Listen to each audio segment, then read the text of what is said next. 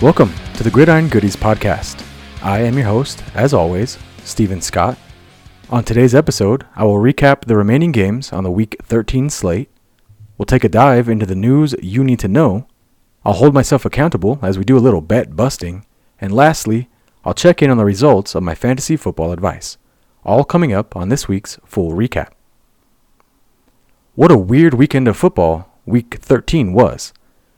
We had a bunch of rain games, some really bad officiating, the worst game I have ever seen, and a heavyweight matchup that left most people wanting more. Let's kick things off by checking out our watchable games list. First up, we had the Texans' 22-17 victory over the Broncos, snapping their winning streak. Denver falls to 6-6 as Houston rises to 7-5. This Broncos offense continues to frustrate me. They seem to have this rope-a-dope strategy where they screw around all game and then realize towards the end that when they try to, they can score. This game was exactly the same. The Broncos didn't do shit offensively but throw interceptions and get sacked by Will Anderson until late in the game when Russell Wilson hits Courtland Sutton for an amazing touchdown, bringing the game within reach and giving this team unnecessary hope. They would later drive down the field for a last-minute chance for the win, but Russell Wilson throws yet another terrible interception in the red zone for his third on the day, ending what could have been a great comeback story. On the other side, the Texans' offense looked great. Stroud did have a scary moment, though, where he got hit and was wobbly getting up. He got checked out in the tent, but would later return, only missing a snap or two, and seemed to be just fine. He ended his day with 274 yards and 1 touchdown, but was sacked 5 times. He connected with Nico Collins 9 times, who had an absolute monster of a day, totaling for almost 200 yards and a touchdown. On a bit of a sad note, fellow receiver Tank Dell was blocking on a goal line play for some reason and got annihilated in the pile with what looks like a serious lower body injury. He would exit the game, never to return. The Texans' defense showed up big in this game. The aforementioned Will Anderson was in Russell Wilson's face all day, sacking him twice and tipping a ball that would later be intercepted by Derek Stingley, who had 2 on the day, and Jimmy Ward ended this game with a pick in the red zone. Overall, the Texans are absolutely a playoff team, even if Tank Dell has to miss time with this injury. Even though they beat my Broncos, they were definitely the better team and deserve the praise. On the other hand, Denver is not a playoff team, and they deserve to go back to the drawing board. They got lucky with their wins lately, and I'd really like to see them try some different things on offense. Moving on, we had the Lions' 33-28 victory over the Saints. Detroit improves to 9-3 on their season, while the Saints fall to 5-7, losing control over their division. The Lions moved the ball well and ran up the score early, 21-0. Goff played decently and did a great job of connecting with Sam Laporta 9 times for 140 yards and a touchdown. His best day yet. And St. Brown got on the scoreboard with a touchdown as well. On the ground, Montgomery and Gibbs combined for over 100 yards rushing, and Montgomery scored. But also, so did Jamison Williams for a speedy 19-yard diving touchdown. On the flip side, the Saints offense had a really bad first half. Out of the break, Carr looked better and was able to finally connect with Chris Olave, who had a big day, going for over 100 yards on 5 catches. It was mostly the running game with Kamara and Hill, though, that really got things back on track. Kamara ended his day with over 100 all-purpose yards and scored twice, while Taysom scored once himself. Carr would later get injured and have to leave the game, and yet again, Jameis Winston was charged with leading a comeback attempt, and yet again, they fell short. Overall, this Lions team is going to have to improve their play on defense if they want to get far in the playoffs. A better offense, which they'll undoubtedly face, would have completed this comeback against them. Next on our list was the 49ers' 42-19 beatdown over the Eagles at home. The Niners improved to 9-3 on their year, while Philly falls to 10-2. First, let's address this Dre Greenlaw incident. Greenlaw got into it with a couple of Eagle players after a play on the sidelines next to the Philly bench. Some security guy I've never seen or heard of before, who apparently is revered in Philly, named Big Dom, got in between the players. Greenlaw appeared to point at another player and hit Big Dom in the face. Subsequently, they both were kicked out of the game. I've never seen anything like that before, and I really have no comments on it. It was random and weird. The actual game was a bit of a disappointment.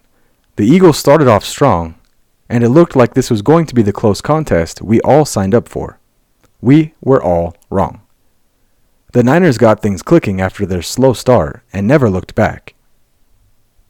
Brock Purdy had a really good game. He threw for over 300 yards, 4 touchdowns, 0 picks, and only 2 sacks. He looked fairly impressive, especially if you consider how well the Eagles' pass rush had been performing up until that game. Trent Williams and this line should get a lot of praise here. Both Deebo Samuel and Christian McCaffrey looked amazing. CMC ended his day with over 125 all-purpose yards and 1 score. Deebo backed up his mouth and also had over 125 all-purpose yards, but scored not just once, but 3 times. Once on the ground and twice through the air. Ayuk also scored, and Kittle went for close to 70 yards on only 4 catches. Every single offensive weapon was involved in this game, and it showed. When this unit is healthy, they seem to be unstoppable. Coupled with a ridiculous defense, this team should be the heavy favorites to win it all. For the Eagles, they really have not looked the same on offense since Dallas Goedert went out. I think his role was a little underrated. Brown and Smith are your big play guys. Goddard was your gotta-have-it guy. And now that he's out, no one really fills that role, allowing defenses to focus on A.J. Brown, leading to punts. They should let Albert O out of the box and give him a shot. I liked him here in Denver. Or maybe they can figure out how to get Zach Ertz back in the building. Either way, they need a reliable option other than A.J. Brown and Devontae Smith. Aside from a really strong first drive, they struggled a bit on offense, especially in the running game. They had less than 50 yards rushing as a team, likely due to the fact that they were playing from behind most of the game. Jalen Hurts was able to knock one in on a tush push, but that was about it for the ground game. Through the air, Jalen Hurts played well. He had close to 300 yards and 1 touchdown. He was under heavy pressure all game and did a good job of avoiding getting taken down, but was eventually sacked 3 times total. Brown and Smith played well. Both hovered around 100 yards receiving, and Smith scored. Moving on to a bit of a shocker, the Chiefs lose to the Packers 19-27. Kansas City drops to 8-4, while Green Bay improves to 6-6 and is right in the hunt for the NFC wildcard spot. Let's get the zebra talk out of the way first. This was one of the worst officiated games I have ever seen, and in the last stretch of the game, there were roughly 5 penalties that were either called when they shouldn't have been, or were clear fouls that were never called. It honestly ruined this game. I must admit though, as a Broncos fan, I kind of enjoyed them getting the short end of the stick on this one. However, what I did not enjoy was the sheer amount of time all of this bullshit took. I am so sick of watching commercials and waiting for referees to justify their dumbass decisions. I really hope the NFL addresses this stuff in the offseason. They need to get with the times and automate a lot of this process. Use some of that Watson AI shit you keep trying to peddle to me. If some fat fuck on the couch can make the right call and post it on social media, grab a snack, and take a shit, all in the time it takes trained professionals to make their decision, you have a problem. And honestly, you make way too much damn money to let this shit continue. You have the means, get it done. Don't just wait for the XFL to try to come up with something you can just copy. Innovate, damn it. Alright, rant over. As for the rest of the game, the Packers were fairly dominant. Love looked great as he threw for over 250 yards and 3 scores. In my preview, I said their secret to success is the fact that no one knows which receiver will be the focus. This game was no different. Last week, Jaden Reed went off. This week, it was both Christian Watson and Romeo Doubs, who both came away with 70-ish yards, and Watson scored twice. A.J. Dillon had a solid showing on the ground as he filled in for Aaron Jones. He had over 70 yards rushing on 18 carries. For the Chiefs, they moved the ball well, but frequently stalled in the red zone. Travis Kelce and Rashee Rice led the way in receiving corps. But it was the ground game with Pacheco that was the most successful. He ran for over 100 yards on 18 carries and scored once. Moving on to the last game on our watchable games list, we had the Bengals' 34-31 stunner in overtime over the Jaguars at home. Jake Browning played extremely well. He threw for over 350 yards, had 1 touchdown, and was only sacked twice. Jamar Chase had another big game and went for close to 150 yards on 11 catches and 1 score. Joe Mixon was also heavily involved in this scheme and came away with over 100 all-purpose yards and 2 touchdowns on the ground. For Jacksonville, they may have more to be concerned about than just this loss.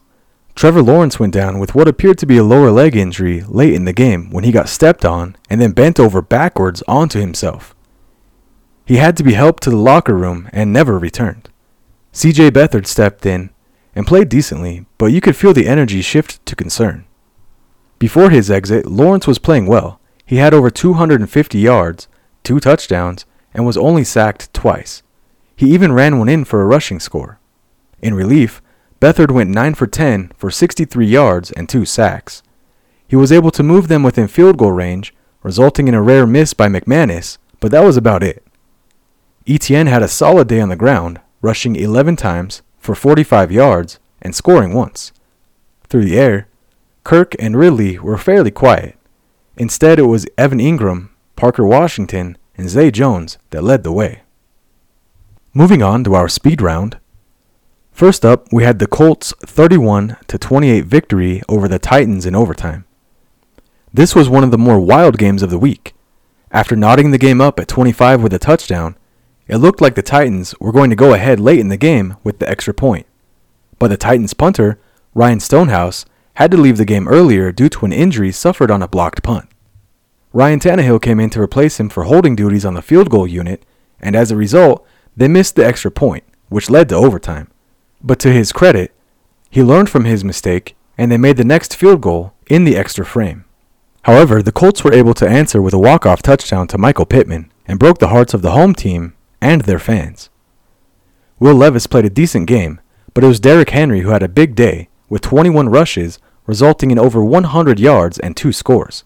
Unfortunately, he would have to leave the game early due to an injury, and that really opened the window for the Colts' rally. Gardner Minshew played his typical roller coaster type of game. He had a really bad fumble, but also had a long touchdown pass to Alec Pierce, who himself had a great day with only 3 catches, going for 100 yards total and the aforementioned touchdown. Pittman was a beast as well. He caught 11 passes for 105 yards and his game-winning score. Zach Moss had a pretty mediocre day filling in for Jonathan Taylor, rushing 19 times for only 51 yards. Next up, we have the Falcons' 13-8 victory over the Jets in an absolute downpour. The Jets' defense tried their best to put up points of their own. They opened the day with a safety, but their offense struggled as usual and was only able to add a couple of field goals. Tim Boyle was pulled in the fourth quarter for Trevor Siemian, who played exactly the same.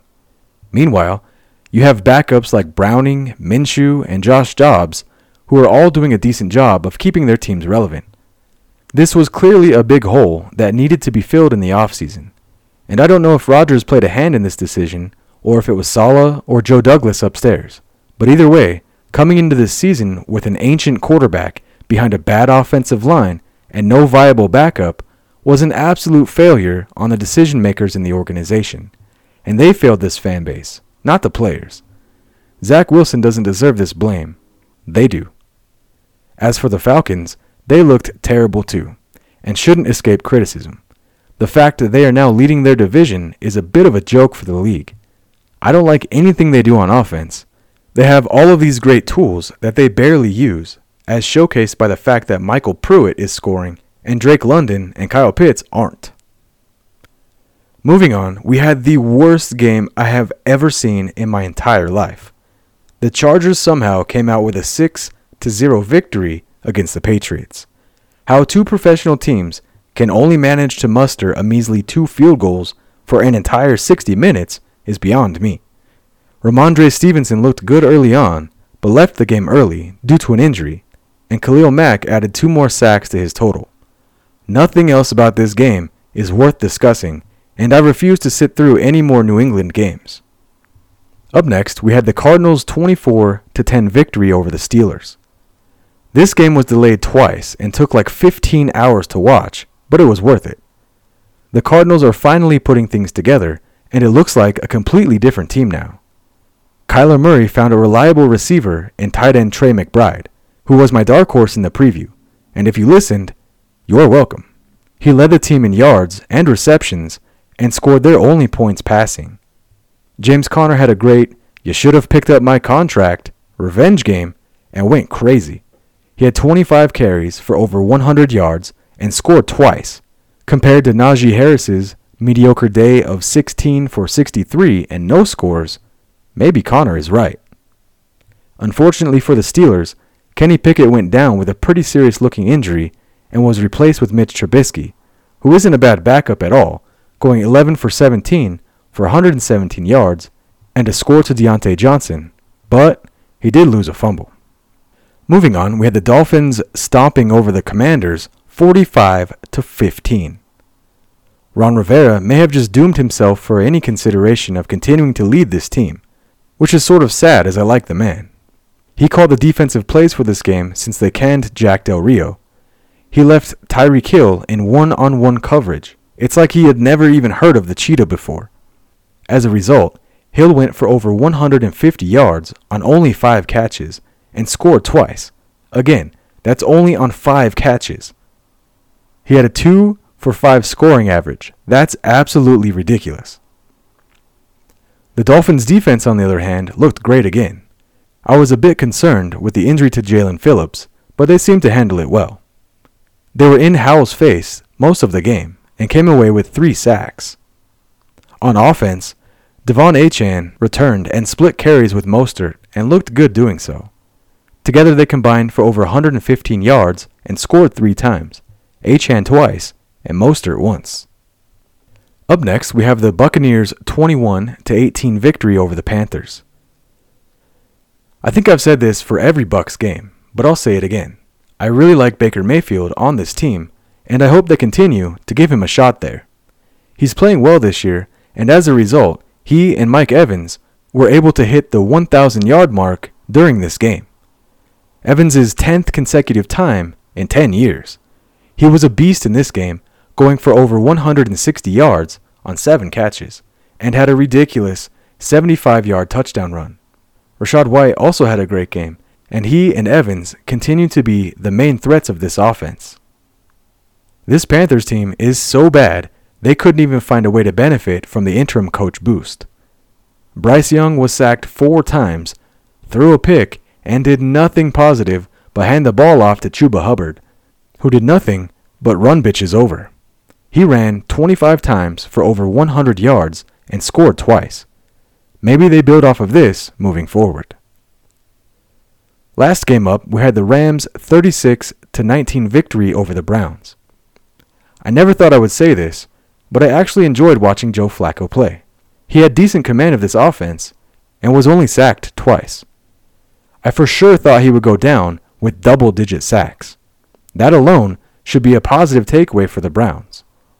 It may have been the best performance for a Browns quarterback all season. On the other side, Sean McVay and the Rams made everyone second-guess the Browns' defensive rankings, as the Rams did whatever they wanted on offense. Stafford played well and threw 3 touchdown passes, one of which was an impressive 70-yarder to Puka Nacua, who earlier seemed to suffer a serious injury but returned, seemingly just fine. On the ground, Kyron Williams had another big game, rushing 21 times for over 80 yards and 1 touchdown. And that will wrap up today's speed round. Next, let's talk a little bit about the news you need to know. In some injury news, Trevor Lawrence's injury is not as serious as it seemed. He has a high ankle sprain, according to their head coach, Doug Peterson. They didn't put a timetable on it, but it seems like he will dodge IR. Also for the Jags, Christian Kirk will miss time due to a core muscle injury that will likely need surgery. In sad news for the Texans, Tank Dell fractured his fibula and had successful surgery, but will miss the remainder of the season. Also, Kenny Pickett had successful surgery on his ankle yesterday. He will miss the game on Thursday night, but will not go on IR. In some more positive injury news, Tyrod Taylor is returning from IR, but Tommy DeVito will get the start for Week 14. Moving on to some transactional news, Shaq Leonard made his decision and has signed with the Eagles. He would have been useful in that last game. Apparently, the Browns were unhappy with Flacco's performance and are sending him back down to the practice squad. I'm kind of bummed about this. I thought he played a really decent game. Moving on, the Jets are releasing Tim Boyle after just 2 starts and are subsequently bringing in Brett Rippon. Lastly, the 49ers signed Logan Ryan. Let's go ahead and take a quick break right here.